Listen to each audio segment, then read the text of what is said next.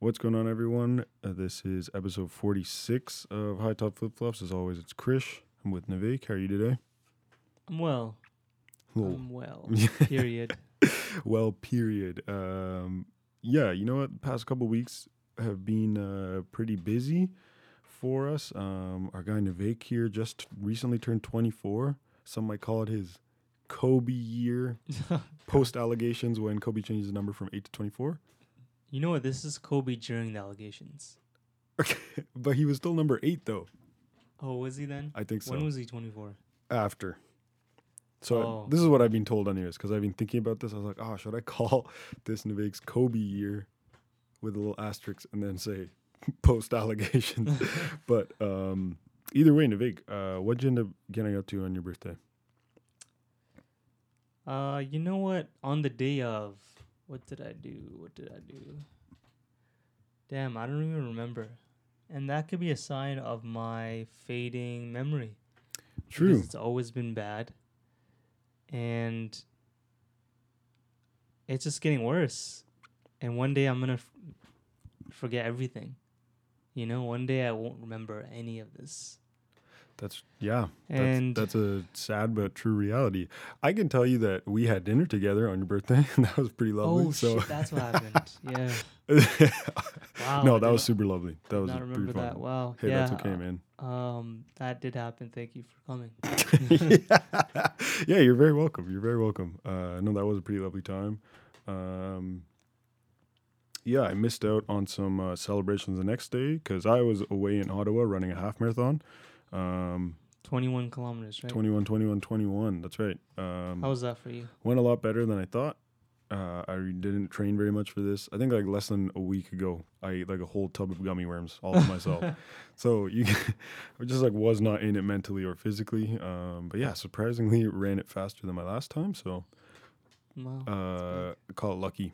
Definitely call it lucky. And also taking a brief hiatus from long distance runs because that shit weighed on me so much mentally. I didn't think it would, but ended up taking a large toll on me. And our pal Juppy has actually asked me to run the Scotiabank half marathon with him in September. So until then, probably gonna take a little break, find some other things to waste my time on. It's not wasting time. Exercise is good, friends. A little last bit of housekeeping here before we continue on. June 30th, I don't know if you know this either, Navik, but June 30th officially marks the 2-year anniversary of High Top Flip Flops becoming a podcast. And a little part of me kind of wants to do something, like just do something wholesome and kind of fun, like a picnic or something, you know? Like a 2-year anniversary picnic. What do you think about that? Yeah, just the two of us, have a picnic. Nobody else invited. Nobody else invited. Yeah, that we'll just talk about on air.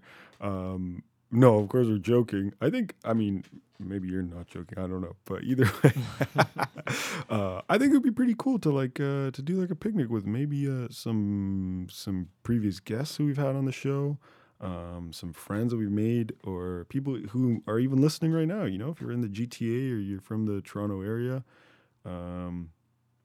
I feel like this could be really fun. We could just find like a central place to have a picnic and just hang out and not have a guest list or feature DJs or, you know, all that stuff that doesn't need to be present to have a good time.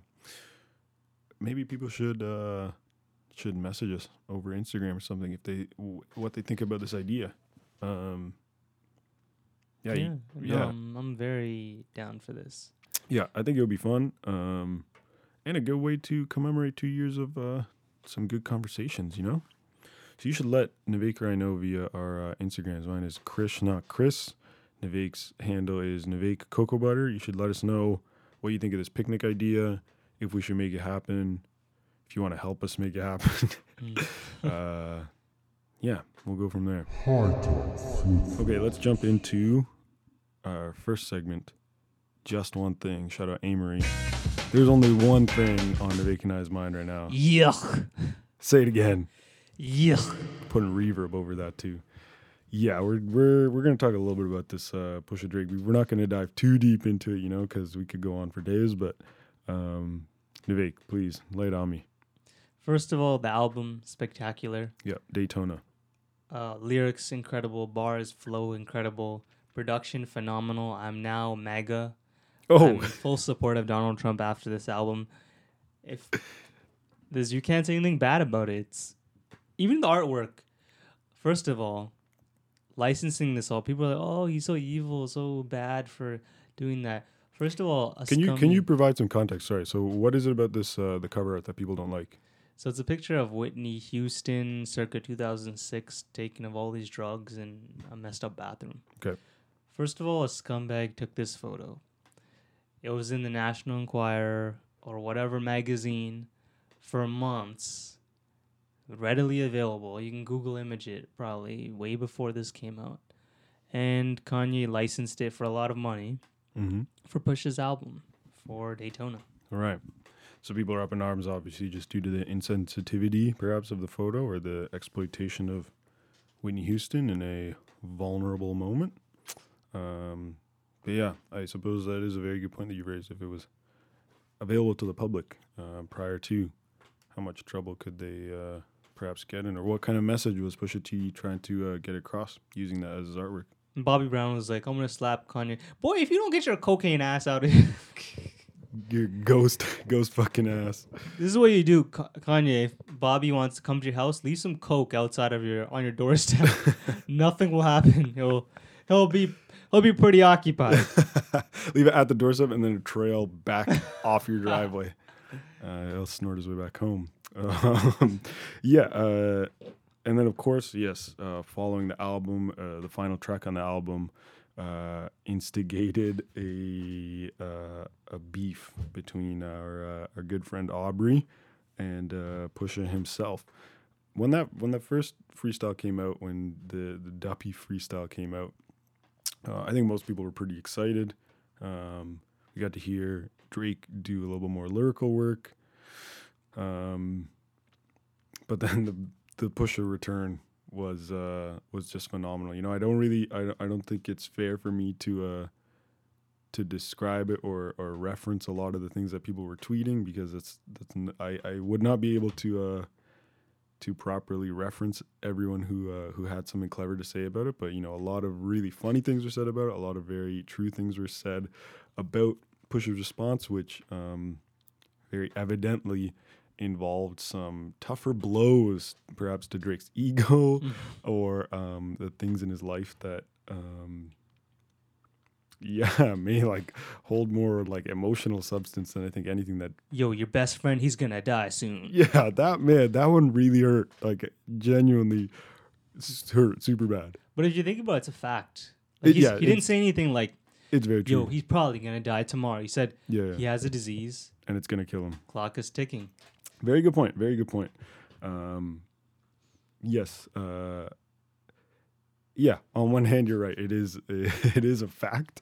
But it'd be like the same thing as like saying like, hey, just want to let you know, amidst all of your success and happiness, that your best friend is going to die to a crippling illness. Just so you know. But yeah, a lot of heat. This like alleged child thing is like super super wild, super kind of funny to hear. Something I was thinking about at work today is like what is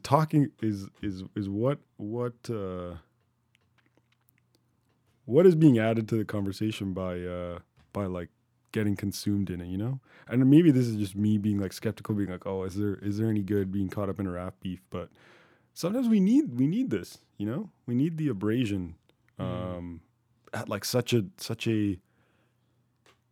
high level. Like these aren't two rappers from Scarborough. These aren't two rappers from Brampton going at it. These are like two of like the world's best at what they do. Yeah, you know, when I heard Duppy, I was like, yeah, this is hard, but he's going to get murdered because Pusha T's been rapping since '99, and he's been the most honestly, people are gonna be like, oh, you're a dick rider now after the beef, but I've been saying Pusha T is the best rapper ever for a while, for years now, and he's the most consistent. He's still rapping so hard. It's 20 years since he dropped. Yep. 20 years. That's right. Almost.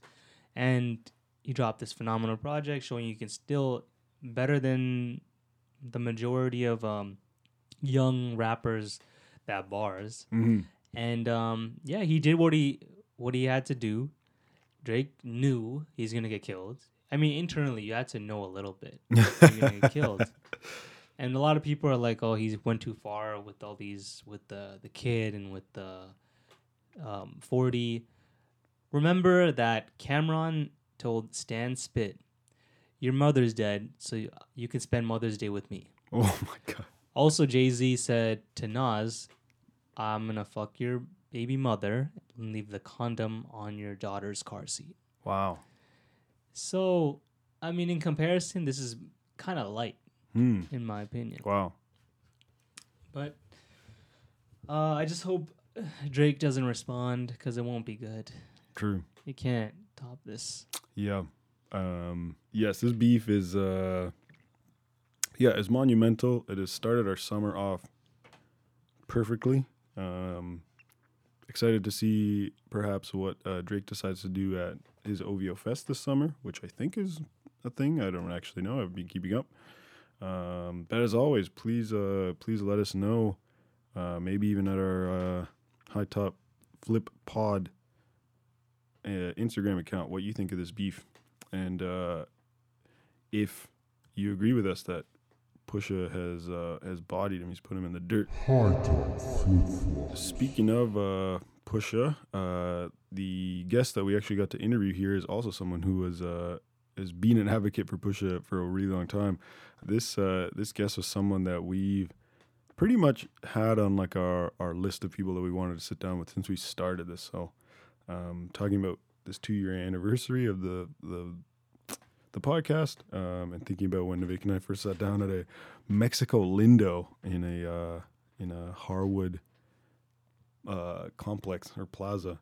We wanted to sit down with this guest for a really long time. Our guest on this episode is Harmon Sembi. Harmon we could probably give him a whole whack of titles, but I think in general he's provided as like a great source of kind of excitement for both Navik and I, perhaps even inspiration, I suppose, in terms of just being someone who looks like us and takes on creative pursuits headstrong. A few things that he's had a hand in include founding or even starting committee members, where our dear pal Venkat now does a lot of great work for, which is a Toronto-based leisure wear brand.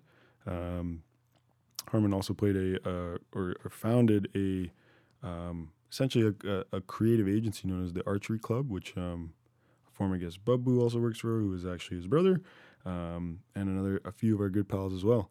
And now currently, after, a few years of taking on a bunch of different projects, now kind of does a bit of creative direction for the current leader of the NDP, Jagmeet Singh, which I think is super neat. And we get to chat with him a little about in this episode.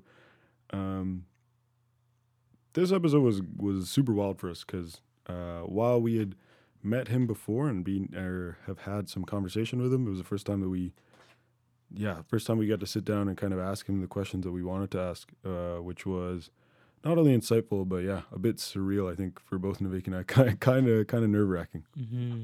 Yeah, I've been following Harmon online for a few years now, or for not few, but many years, admiring the work and things he's created. You know, one of the first people that I seen genuinely seem to do it all on his own. Yep, totally. I guess a primary place for Navik and I to kind of keep up with all this stuff was a website known as sixscreenapples.com, which is still live, and also a podcast, which he's very recently revived, which is pretty exciting, under the same name, Six Screen Apples, worth checking out on all platforms. But yeah, I hope you guys enjoy this one.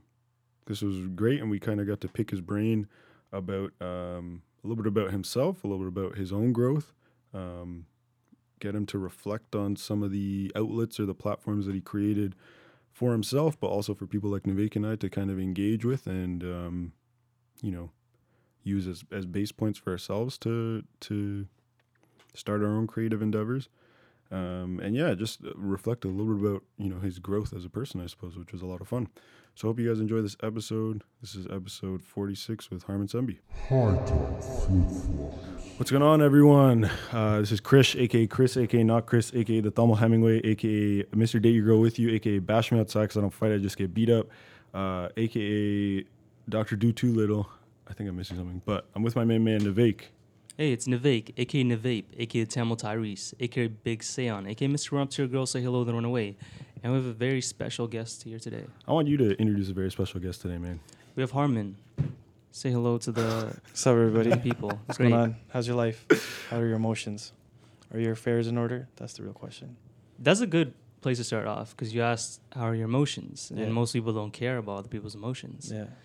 Chris, how are your emotions currently?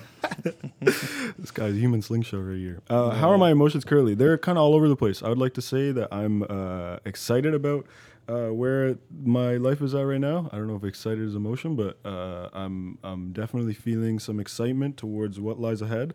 But at the same time, worry is always there. That's just me. Whether it's about how I'm going about my affairs or the people around me, always kind of concerned in that regard. But at this very moment, I'm not worried. I'm ecstatic. I'm excited to be sitting here with you.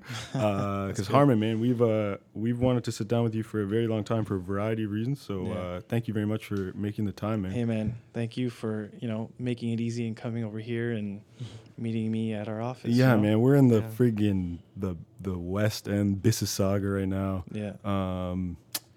Let's just jump right into it, man. A lot has definitely happened, I think, I think it's fair to say in the last year for you, Sure. particularly in vocation. But also, I think it's always fair to assume that someone has done some kind of personal growth in a year as well. Okay. So I'm curious to know, in that sense, in the past year, how do you feel that you've grown or that you've changed, more importantly, if anything? Good question. So I'm gonna take it back 1 year before that. Go for it. So we're in 2018 right now. So 2017 was a really fucking dope year for me. So I would say I did less learning and more living. Nice. You know what I'm saying? But the year before that, 2016, that's like one of those moments where I can be like on the map of like this, this was the year that XYZ happened. So Right. In 2016, one of our, like, I'm always up to something. So one of them was to, create like a restaurant, like a pop-up thing based off of parontas, South Asian or Punjabi type of food or whatever. We wanted to do that. But what was really tough about that was I'm always a guy, the creative guy head in the clouds, have tons of ideas. I can brand something, I can create a strategy, I can create all that stuff. The food tastes amazing because that's still another sense of creativity. Right. We worked with our moms and we were able to make it scientific. Like theirs is all from the hand touch, but then we had one of our friends' moms who we call like the Zen master, who like was like so formulaic with everything, and so we were able to build like amazing recipes and enjoy that. But it was like the hardest year of my life, right? Because it was so taxing, and like for a guy like me who does creative strategy stuff, to be in entrepreneur mode and just be doing grunt work the whole time, right? Grunt work that I don't appreciate, right? Was like so tough. And then at the same time, I was dating somebody that made my life hell. It was super fun, but hell at the same time. So like I had the double whammy of like being in the most like blood sucking like working space and also the most blood sucking relationship space, right? Physical and they're both happening at the same time. Yeah. And I learned two things from there. One is like double down on your strengths, 100%, right? So, whatever you're good at, just keep doing more of that, keep getting better at that, right? And obviously, you want to, things that affect other humans, you want to make those better too. You don't want to be angry. You don't want to be like emotional and lash out. Those are just general things. But if you're good at something, if you're good at, let's just say, in my case, like having big picture ideas, thinking like learn more of that, be more refined in that, because that will give you more value rather than you trying to like, make up for the places that you suck. You can always find other people that are amazing at the parts that you suck, but you don't want to find someone who's better at you at the things that you like. You know what I mean? Because then you're redundant and you ain't shit. That's so right. That was number one. And number two that I learned was that like, no matter how terrible things can be or things are, you'll still be okay. So this is kind of like the other side of it. Like every day was terrible for me, like super taxing and even emotionally super taxing. And like I literally, like my face changed. Like people around me were like, yo, you're not, like this is not who you are or whatever. And like I just kind of kept rocking with it. And then at one point I had to make the decisions to get out of it, right? But like looking at where my life is right now versus then, like I was still okay during that whole time, even though everything was the most terrible shit in the world, right? Right. And the point of what I'm trying to say there is not like go do terrible shit and you'll be okay. But the point that I'm making once again is if you're doing something you really love and like stuff is really hard, like I think you said earlier, you're always stressed and you're always worried, you know, things are happening for better or worse, but like, you know, you got to go through it. I think what I was able to appreciate is that like you can go through really tough times, but you'll still be okay. You know what I mean? Like, doesn't matter how bad it gets, you can lose all your money, but like you'll still be okay. And I think that when you are afraid of doing things or thinking of things, like you're not thinking that you'll be okay if everything goes terrible, right? Yep. And so I'm just saying, and this is like just a PSA out of nowhere, just take the risk. Even if you fail, you'll still be okay, and that's a beautiful place to be. Right on. Wow. And you felt that a lot of these kind of, not necessarily revelations, but at least like concrete ideas of growth, you said would have taken place almost 2 years ago now then. Well, that was the key thing then. Right. And then last year, I mean, like being an entrepreneur who's always like just creating things, like you're kind of in this space. Last year, what did I learn? To be honest with you, it's like there wasn't too much I was learning. It was just more of just creating. It was just more of like doing stuff. Like I was running around a lot. You know what I mean? I went all around North America a lot. There's a lot of projects happening. You know, there's a lot of different things happening. So we were just kind of like in like present mode, working, grinding. You know what I mean? Like different project here. Okay, we have a flight. We got to go over there. Okay, we're gonna do this thing over here. So it was just like a lot of doing and not so much reflecting. And I think what I can say overall is that you need to make time to reflect. And I think that's probably one thing I could have learned from 2017, that pockets of reflection are important in order to keep moving forward. There you go. Mm-hmm. Figured it out in one little sitting here. Yeah. So we fast forward to 2018 now. Sure. And there hasn't been a huge switch in the kind of work you're doing, but at least the realm of focus is now a whole lot different. You're now currently working with Jagmeet Singh. You're working with the NDP party. Yeah. Explain a little bit to us what it is exactly that you do. Everything that we know thus far is that it's behind the scenes work. Yeah. But please fudge that up for us. So just to backtrack, Jagmeet Singh is my homie. I've known him for about like 12 years now, right? And before Jagmeet Singh was the Jagmeet Singh, he was just Jagmeet Singh, our homie. He's your friend, yeah. But he's been the same guy since then. And like what he's doing right now is like totally like, of course. You know what I mean? Since I met him, of course, this is where he's at right now, right? It's not like he turned something on. It's not like he became something different. It's not like he morphed into something, right? He just took ownership, which I think was the only thing that had to change. He's like, okay, cool. I will accept this challenge. Not necessarily it's not that he'd need to rise to the challenge. He's more of like, okay, I accept this challenge. And so what I do right now is what I've been doing since day one, is been helping with kind of creating like a space where what he does, what he thinks, what he says, and what now the party does and thinks and says is reflective of who he is, and doubling down on that, right? And so as a creative person who's creating content for him or with him and helping with brand strategy and design stuff, I just want to reflect the mirror of who he is and amplify that. That's pretty much what my job has been. And because we've been doing that, he's been successful, we've been successful, and he's now the leader, obviously, of the New Democrats, and that's like super amazing for a racialized person, the first racialized person who has a turban and beard, you know what I mean? Yeah. So it's like super amazing, super exciting, and you know, now we have a big task of getting the rest of Canada to kind of understand him, not be afraid of someone who looks like him, and then making sure his story, and that the New Democrats story is their story. And I think that's been the biggest challenge, is that like people of color, immigrant communities, they've just been on the grind and hustle, and they don't understand that like, you know, progressive values will benefit them more so than like, you know, other ideas that may not. And this is not to generalize, but a lot of people just aren't aware of like what's out there. And I think it's my job and the job of the party now to make sure that we can connect with everyday people. We obviously preface this in the intro of this episode, but we got to kind of know you essentially through a website, Sure. which you updated quite regularly, sixscreenapples.com. Yeah.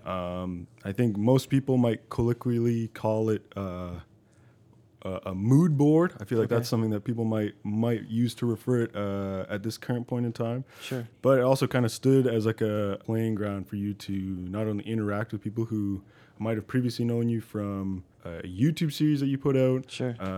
or people who had just gotten to know you through the internet, the interwebs. yeah, the interwebs. Yeah. All sorts of things were kind of.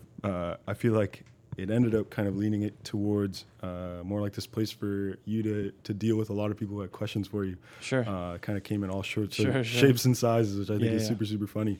Yeah. I'm curious to kind of know why that ended up transforming into the best kind of platform for you to interact with other people. So we're talking about Tumblr, right? What was it called? Sure, yeah. You know, I actually found Tumblr very randomly. Currently in our office beside us is my man JJJ Static, who's recording every single, Punjabi artists and stuff like that. So he's doing amazing things. I was at his house and his older brother was like, yo, jump onto this platform. And like, I didn't know this platform from anybody else's existence. It wasn't like a thing. It wasn't like a cool thing. I wanted to use Tumblr as a website. Okay. So primarily it's like just like a domain. Yeah, exactly. I bought the domain and there was like, people had like WordPress or like, blog spots or whatever. I just liked having a clean kind of like blog looking spot where I can just type whatever. And they had templates and things of that nature. And I forgot exactly what the function was at that point, but it was to put some content, some aggregate of content that was happening. Right. This is like super early. Now Instagram's everything. Like you can't breathe anywhere except for Instagram. But back then, there were still different pockets. I would still say Twitter has like a good culture that exists. Facebook has a shitty culture that exists, but everything is now the core for at least younger people. Everything is Instagram. Yeah. So back then there wasn't this space where you can have that. So that was a place where I shared nonsense, and then I guess eventually someone started asking me random questions, and then it kind of just snowballed from there. For sure. Yeah, like I'm sure certain people asked you very intelligent, shocking questions like, "Are you excited for Doris?" or "Hey, I'm trying to pick up photography as a hobby." Certain questions that stand out. So I guess a lot of the stuff. So working in the creative field, right? Like most people know how many hours goes into like creating anything, right? And even today's world, there'll be like tons of hours in time. And right now, there's a photo shoot happening on the other side as we speak. And like these images, no one's gonna pay attention to. No one's gonna even care. We do this just so when you go onto the website or if you go onto something, you don't pay attention to it, right? Great creative or great work is actually done where you're not paying attention. You don't see, everything looks seamless, right? You're looking at it where something doesn't look out of place. And so when kids or people, especially not today, but like when people would just ask simple questions, be like, hey, I'm going to be a photographer. Which camera should I choose? Depending on the mood or depending what I was doing, depending if I was feeling myself or sad or whatever, I would just kind of like take that emotion and kind of throw it at them. Right. And a lot of the times, I guess it was sarcastic or just making fun of them or doing all that kind of stuff. And I guess for some reason, people found some type of fun in that, and they just kept asking stupid questions, good questions, bad questions. But I guess it's just up to me, depending on what I felt and which energy I want to throw at them, because you couldn't really tell. Like if you looked at some of the questions, some of them they were answered sincerely, some of them were answered with a GIF, some of them are just like total fuck yous. Of course, yeah. I don't know, and I guess I snowballed a little bit. I'm not sure. You guys tell me how it seemed. I mean, I suppose what you kind of shared about, having this like any kind of mood, like where I don't want to necessarily say it was easy for you, but where it makes it a little bit simpler for you to just like be able to project any of these things because there's nothing on the other side. It's just words, right? Yeah, exactly. And also, I have this weird kind of like complex of where I'm like, I want to express myself to the fullest, but I don't want people to know it's me. Yep. But that doesn't mean that I want to hide like a troll or something like that. I just want it to be where I had this weird thing where I'm like, I want people to hear my ideas and I want to share and I want to flex into this world, but I don't want to be the center of that idea. Like I want to be able to have it and it's over there, you know, like, a lot of great creatives work kind of behind the scenes or they work adjacent to like great people and they don't necessarily care for like the accolades or the praise or the attention. They just want to be able to put in the good work. And so this is a space where I can just kind of either do that or share that or inspire that, things of that nature. Of course. Yeah. And I suppose Navek specifically brought up those questions because those may or may not have been asked by our good pal over here. Oh, nice. Yeah. How many questions did you end up asking? Probably like 3. Serious? Did I respond to any of them? Actually, you responded to all of them. Oh, wow. I was very surprised because That's funny. now It's that I'm meta. looking back at these are very dumb questions. Yeah. And you know what? I appreciate you being nice and acknowledging and actually answering the questions. Oh, So shout out to you. yeah. Cool. My pleasure, I guess. Navek really wanted to congratulate you because there's something that he's coined you, which I really wanted you to share with him. I mean, at one point, you're our favorite asshole on the internet. Oh, nice. Very nice, appreciated. nice. And do you remember like the very first time you were just candid with someone, like face to face, and how did that feel? Because do you think there was ever like a parity between the way you chose to be or the way you displayed candor with people one on one versus when there was this keyboard? So I in guess front of you? like it's kind of weird. Like a little bit's played up, but a lot of it was authentic in terms of like the idea is still there, and I think it's also with me being having the lack of awareness of how I'd come across, right? So in the early days, not early days, I mean about 10 years ago, let's just say, I used to just like say a lot, but I wasn't doing a lot, right? And so I'd be very upset at everything. Oh, I don't like this. This is whack. This is whack. This is whack. And I'd be like angry that people or ideas or like, music or whatever wasn't to the level or the caliber or the quality that I wanted it. Right. Like, who am I to tell anybody what they should be doing? But I had a comment essentially for everything, right? And I think this comes down to like having just like a taste level or, a perceived taste level. So back in the days, I'd have like a good friend, Gunwar, Humble the Poet. So I was with him a lot. This is actually when I was in school for teaching and I doing the whole thing before that. And he always had like opinions of things, and I always told him why he was shitty at them, right? Because he didn't have like he's super smart and intelligent, but like, you know how it is, right? You have to pay attention to like subcultures to get what's cool, and then that slowly bubbles up, and then by the time it bubbles up, it's not cool anymore, right? So I was the guy that was always the asshole about, what you like is whack because it was cool 4 years ago, but now it's not. Right. So, it's just vocalizing that, I guess, to Of people course. around me. Generally speaking, though, in terms of a lot of what we consume right now, particularly on like a comedy front, so much of that is precisely that. What is like the Daily Show or Jesus and Mero or any of these things, besides the commentary they provide, Sure. It stops there. It stops at the point where they're like, you're wrong or you're funny or you're great exactly. or whatever. Yeah. But yeah, what is kind of provided afterwards. Yeah, I mean, at least from these kind of sources. Yeah. I guess for me, like, it was fun to do that. And then when that kind of commentary gained a little bit of traction, I tried to explore how I can be that guy. You know what I mean? To have commentary and to say ideas or think ideas or give an analysis of certain things. But I just wasn't able to find my pocket. You know what I mean? I'm not like a comedian, so I can't say things. I'm not necessarily like someone who would like script an idea. I couldn't really fit into any of these things, and people around me were creating like cool fun things that were like really impactful and viral and all that kind of stuff. And I just kept questioning I'm like, how do I fit into all this stuff? Like, where is my commentary or my taste level or like my view of the world? Like, how can I actually apply this in any single real meaningful way? Right. Because I wasn't satisfied just be able to talk nonsense and spew venom, I guess, out there. And I didn't want to be that guy. But it was fun to do that on Tumblr, I'm not going to lie, because it was just, I guess, indiscriminate content. And I don't know who's receiving it, so fuck you. You know what I mean? So, exactly. One way or another, you're still providing answers, right? You're not just exactly. leaving Yeah. hanging. I think that's the most important part anyways. But, I mean, speaking of finding your outlet, reflecting back on the podcast, which eventually kind of took form after having this website and not generating so many of these kind of questions and stuff like that. Looking back, do you feel like that provided as an outlet for you?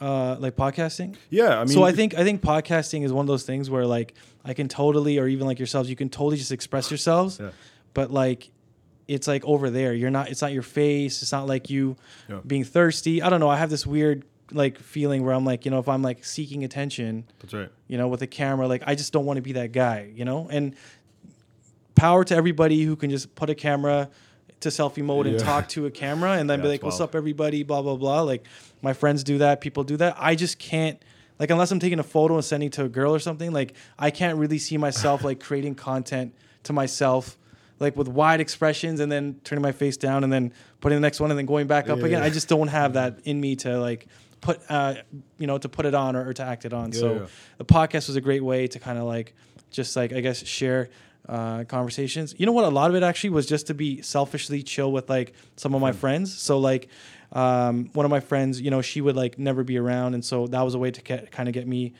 her to kind of be in one chair and like whatever. And my other buddy.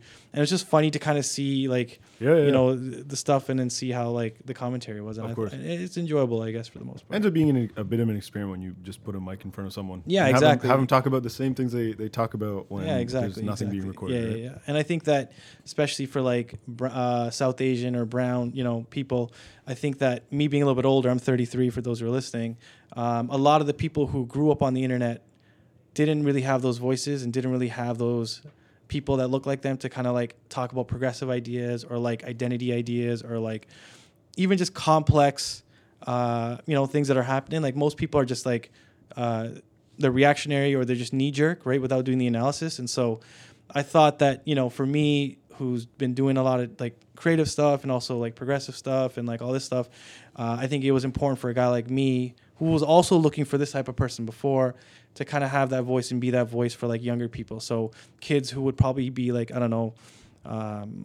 they would talk ill about women or do dumb shit. Like if they can see someone who's older, who maybe they look up to, or maybe they can see has better taste level than them, can be like, you know what, this guy's on some stuff where like, we got to be mindful of what's out there and be able to like, consume content, but then also dissect what it means to you, your identity, your culture, your values, etc. And being like aware of that, I think that was important to share. Being critical of it, and that's and it wasn't overt. It was always kind of like sprinkled on, but that's right. That's probably the best way to do it through conversation, right? Yeah. And with the podcast, what happened to Jessica? These are the tough questions, What happened with Jessica? Jessica, I love her to death. Shout outs to her. She just like. Everything just mattered, like, and this is me talking shit about her. It's great. But like when she was younger, everything relied on whether she had a boy in her life, right? And it's funny, no one knows who she is, but so me and her like had a thing a little bit, you know what I mean? But we're like super cool. She's like a super dope person. She's like my Elaine, real talk. You know what I mean? We had like a little thing for a minute. Then after that, we just enjoyed each other's company, but like we were doing our own things. And so with her, I respected that. Like when she prioritize like relationships and another person, like that's when she would kind of dip in and out. But now she's running around, like literally running around the world doing like AI tech startup stuff. So she's doing some dope shit and, she's getting married soon. So shout out to her. What was it like having to leave the archery club and shift your life to Ottawa? I guess the thing with me is that like I've always been someone who, brought new people in. I always think I think I play like the dad position, so I'm always looking to find people who are excited about what they do, and if it correlates, bring them in and then help shape and mold, right, and then kind of activate them. So I feel great knowing that I have left and nothing has changed. If anything, it's gotten better, right? So that just goes to show that like if you put people in positions to succeed, right, they will, right, or they will rise to the occasion to do that. And so I'm actually left out a lot of the conversations. People are just doing things, and like I'm now in Ottawa being like, yo, what the hell, guys? Like, do you guys not remember how every single question you had was asked to me and you guys couldn't make a decision without me telling you? Like, why is it now that you guys are doing this? Why are you doing that? And like it's been a growing pain for me to like let people, grow into who they are and like let go of ownership or grip, and it's been probably the most liberating thing for me. Wow. So I can still work on things with them, but now it's just like the old guy in the corner that you have to show the piece of paper. Is this good? Yes or no? Yeah, cool. Okay, let's just run with it. Keep it moving. Yeah, exactly. It's kind of funny you say that. We literally just before running this, we saw like a whole discussion go on right behind. And you're just like, "Yo, like I'm right here. I have the solution to this thing. Guys, I'm here. Like, okay, this is cool." But I think the beauty of that is that it's not about what I want. It's about like what our goals are, right? And like what the story is, and what our missions are. And I think that's very clear with the people around me, whether it's committee members, whether it's the archery club, which are two different things. They understand what the purposes are, and so I don't have to question them on that, right? I just have to question on whether they're being the best they can be rather than whether they know why they're doing it. And I think if you know what you're doing and why, like, you know, it's a lot easier to be helping and guiding in that space than people who are just kind of doing stuff without any real direction. With direction, Yeah, for sure. Speaking of values, something that I think upon reflection, something Navek and I certainly agree on, whether it be you or the projects or just the people that you kind of work with, something that is definitely kind of at the forefront of the things that you value or at least actively work towards creating a part of your everyday is investing in youth, or at least investing in youth and their ideas. Sure. I am kind of curious to know whether, you know, that's something that you just stem from having that desire when you were a young age. Like Navek was, you know, we were talking about it earlier, just being like, yo, you know, there's a point in time where you're like, yo, like I'm on, you know what I mean? Like I'm a cool person. Like I have good ideas. Like why aren't things kind of working in my favor? Sure. And I'm kind of curious to know whether it's something that you feel like you've actively worked on, whether you feel like it's just kind of happened naturally through who you found yourself surrounded by. Sure. This is a longer story, so you guys cool for the longer story? Please. Okay, so growing up, being younger, I was the oldest sibling. I am the oldest sibling. And with that comes responsibility, whether you like it or not, right? So, you know, that kind of put me in a space where I had to take care of, like, you know, my siblings and kind of help guide them and things of that nature. But more importantly, when I was younger, I was misguided myself, right? And I think you guys probably, we all kind of feel this stuff where, like, you don't feel, for me, let's just say Punjabi enough, because I don't really, like, I see myself and I'm like, I don't feel like I'm Punjabi enough. I look at myself as I'm Canadian born here, but I'm like, I don't see myself Canadian enough. Yep. What does that identity mean? And then there's a spiritual element. I'm like, I don't really understand the spirituality that much. So I always found myself in a space of looking at everything, but not necessarily identifying with it. And, you know, one of my big homies, well, now new big homie, he just like, yeah, you know, you're in the third space. Like, he just coins it like it's just something that's so there, right? Yeah. So like, I'm like, okay, cool. I guess I lived in the third space. Right. You know what I mean? Not here nor there, but like in this third space. Yeah. And that always gave me this like this framing of like, what is everything? Why is everything? Right. And I think those are the two things that I kept asking everything around me. And while I was, I guess, just being young and just being exposed to different things, you know, in grade 5, that's kind of when I found a sense of belonging or identity. Wow. In like actually like hip hop randomly, right? Because I saw a smaller community flexing and trying to gain traction in the marketplace, right? And gain traction in mainstream, and they were the cool ones and stuff like that. But I was able to see the growth of the ideas. I was able to read their stories. It spoke to me in my language, right? Right. And just on a sidebar, like my older cousin dubbed me Doggy Style in 1990. This is 1995. Snoop Dogg's first album, Doggy Style. I was in grade 5. A grade 5 kid should not be listening to Doggy Style. Yeah, but let me tell you, that shit was exciting. It was confusing. It like probably got me hard because there was like sexual stuff in there. Like I didn't know what was going on. Yeah. So it was just this new thing that I didn't understand. Right. And so I just spent mad years just trying to figure it all out. And it's been a beautiful journey, you know, like learning and understanding kind of like streetwear, street culture, sneaker culture, hip hop culture, all that stuff where it's just kind of like people with not too many resources just creating dope things, right? So that's been like an amazing process. But I found my position there. But then while I was kind of going through it, I didn't really see anybody that looked like me being like, okay, they were cool in the spaces that I liked, right? Like I like, let's just say, you know, this type of culture. I like this kind of stuff or whatever. I never saw that anybody looked like me being cool, no one to look up to. And that was kind of, you know, sucky or shitty or whatever. It made everything look very exclusive. Like I couldn't be a part of certain conversations. I couldn't create certain things. So that's probably where, just to tie back in, where I had analysis of a lot of things. I was like a hater because I can talk about why things were good or bad, but I wasn't necessarily able to find a space where I can like be in those, you know what I'm saying? Yep. So as that, you know, going older and then, you know, going to university and then afterwards, you know, we were part of a youth group that like kind of provided that space for young people, you know, that's kind of, I guess I fell into the position of being what I always needed for myself, right? And one of my other bigger homies, he says this thing, another guy, he's just saying that how we're always fighting private battles in public spaces. And I never really understood that until like I frame it. And I'm like, I was always the young kid that wanted a mentor. I wanted a father figure. My dad was kind of a brat, you know what I mean? So he wasn't really paying attention to us. And so I had to be that bigger dude, but I didn't know what that meant, right? So I was always looking for mentorship or guidance or someone who looked like me that I can get value from, and I never got that. So I ended up being that guy for, I guess some knucklehead kids, and then I felt a responsibility and a duty to put them on in spaces where they can learn and grow and be better than what I could ever be. Right. Wow. I think a couple things that we've at least sat on before is like the idea of that kind of third space that you said. I think for people like Navik and I, we're at a point in our lives where that third space is likely more occupied than we think it might be. Sure. Particularly in being pockets of isolation or whatever. Of course. However, I feel like when you're in 5th grade or when you're in 6th grade, when you were told that you're in this third space, all right, great, like population 1. Yeah, exactly. Well, I wasn't told that. I only learned this idea like last year. Okay, but I'm saying that like then I didn't know what the third space was, but that's what I occupied, I guess, like you said. Yeah. Right. Okay. Wow.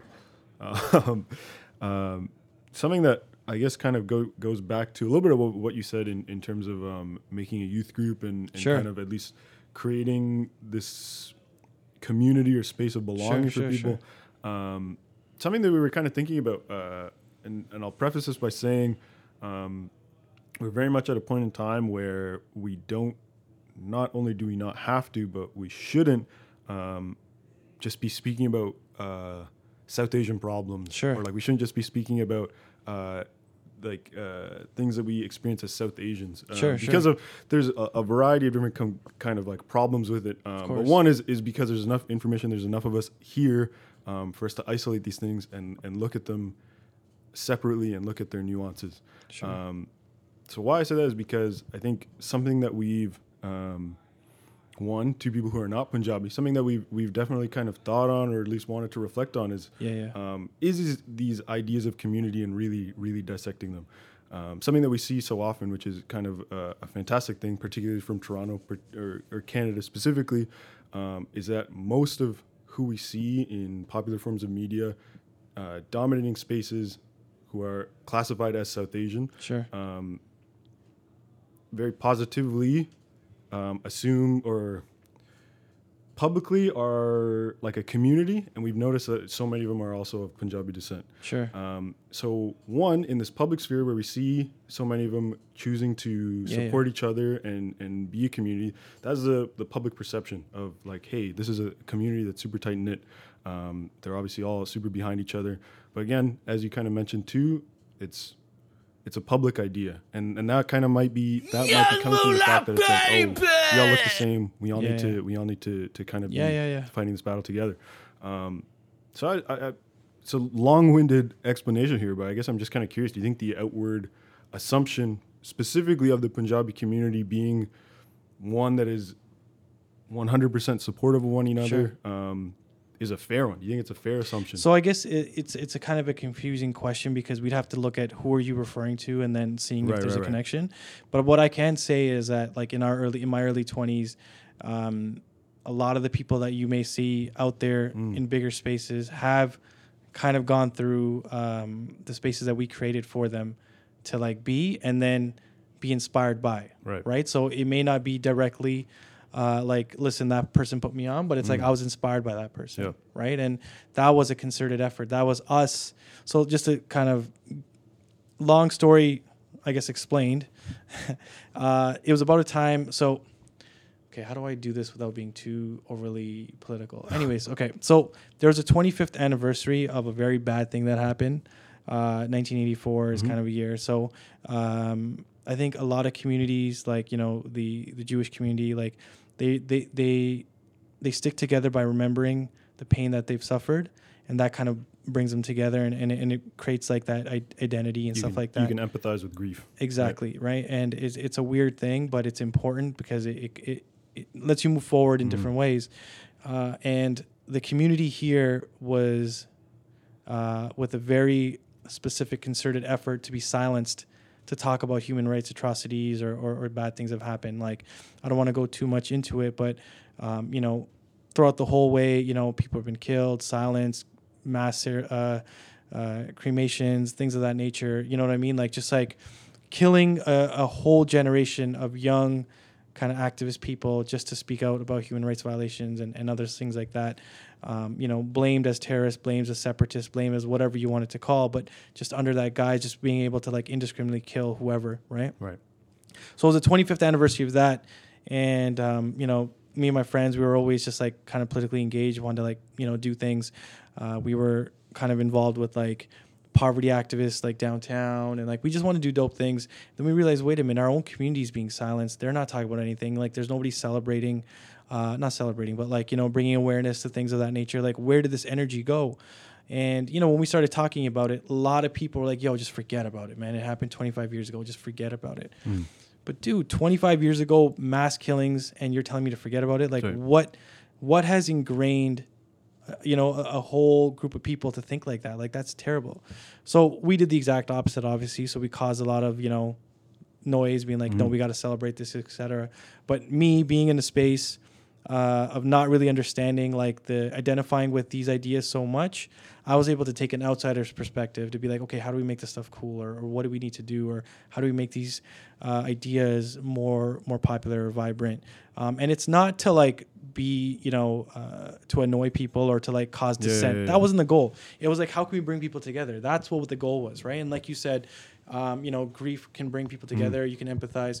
And so then we started literally looking for kids anywhere who have created any type of creative stuff wherever we can see it. You know what I mean? Like Googling it, and like, people have like Facebook profiles, maybe someone's doing over here. And I still remember like the people that we found, you know what I mean? And like what they are now, or where they were. It's just like, it's like if we didn't pull them and put them into this space. Yeah, you wonder what they might be. They were just doing that totally just to express themselves. No real focus, no real like reason.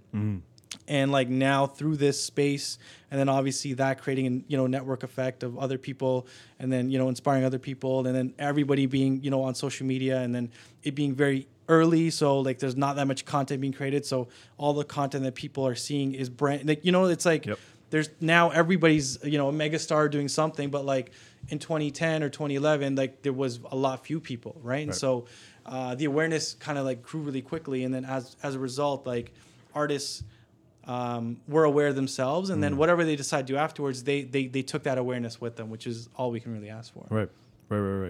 Yeah, I suppose we care to ask primarily just in our own community, something we choose to reflect on. As I mentioned, it's necessary. Yeah, it's imperative for us to look at these diaspora groups individually. There's so many nuances, as you said, right? Sorry to interrupt, but that inspired everybody else, right? So like if you're doing stuff in Toronto, it's online. Now you have like pockets of New York paying attention, LA, Vancouver, UK, Australia, wherever the diaspora is. They're inspired, and they're starting doing stuff in their own spaces, right? So it's just like it just kept blossoming, and now I guess in the Instagram world, everybody is doing something unique and amazing, and whether it's noise to you or inspiring, who cares? The point is it's happening, and there. Kids who need that inspiration to do whatever it is, whether it's being an artist or whether it's being a painter or whether it's to like look a certain way or own a certain identity, like you have that inspiration everywhere, and it's great for them. Yeah, it's a great thing. Yeah, no kidding. Real quick before we end with the repeat, during your teenage years, was there a job that you really hated that kind of pumped some energy into you to never go back to that ever again? So I've been working since I was 13. I'm just going to tell you what I've been doing. Since I was 13, I did 3 newspaper routes, right? At 15, I worked at a South Asian. So this, your answer is actually this, is at 15, I worked at a South Asian food store. Not food store, what is it? Grocery store. Gotcha. I got paid $5 an hour, right?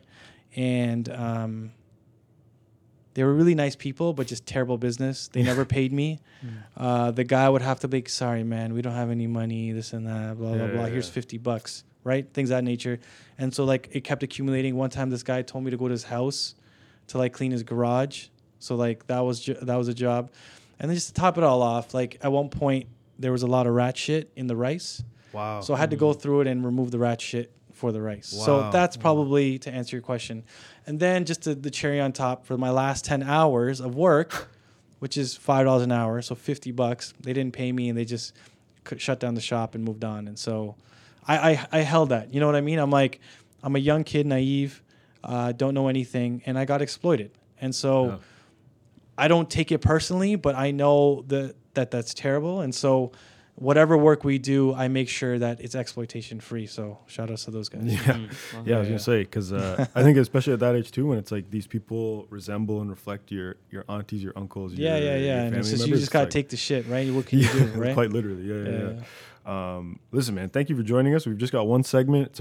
It's our only segment of this episode, but we usually just like to keep it light right at the end. It's called Three-Peat. Shout out Lil Wayne. Young Moolah, baby! We ask you 3 questions in sets of 3s. You answer them right off the top of your head. Doesn't have to be off the top of your head, but Sure.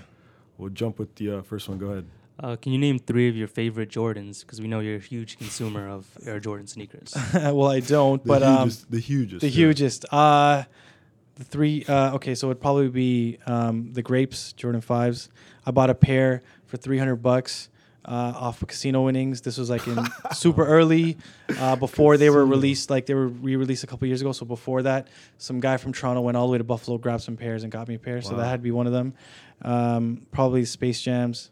Those are cool. And then wild card Jordan 20s. Wow, really? Everybody hates those, and I wear them. And then my brother is like, "You're a piece of shit," and then I take them off, and then that's pretty much been my life for that. Yeah, we don't need Jordans anyways. Number 2, 3 of your favorite Canadian rap albums. Yo, Socrates, Underground Tapes is what's called. Okay. Then obviously freaking, it's the same guys, it's a circle group. So then there's Choclair, Ice Cold, Yep. and then Cardinal Firestarter. Wow. So those are my favorite. I love Drake, I love The Weeknd, I love all these guys. But this is the time that pre all those guys, these are the albums that I was holding on. I'm like, I just can't wait till these guys blow, and whatever. We got it, but later on. And Nav, maybe now. Nav.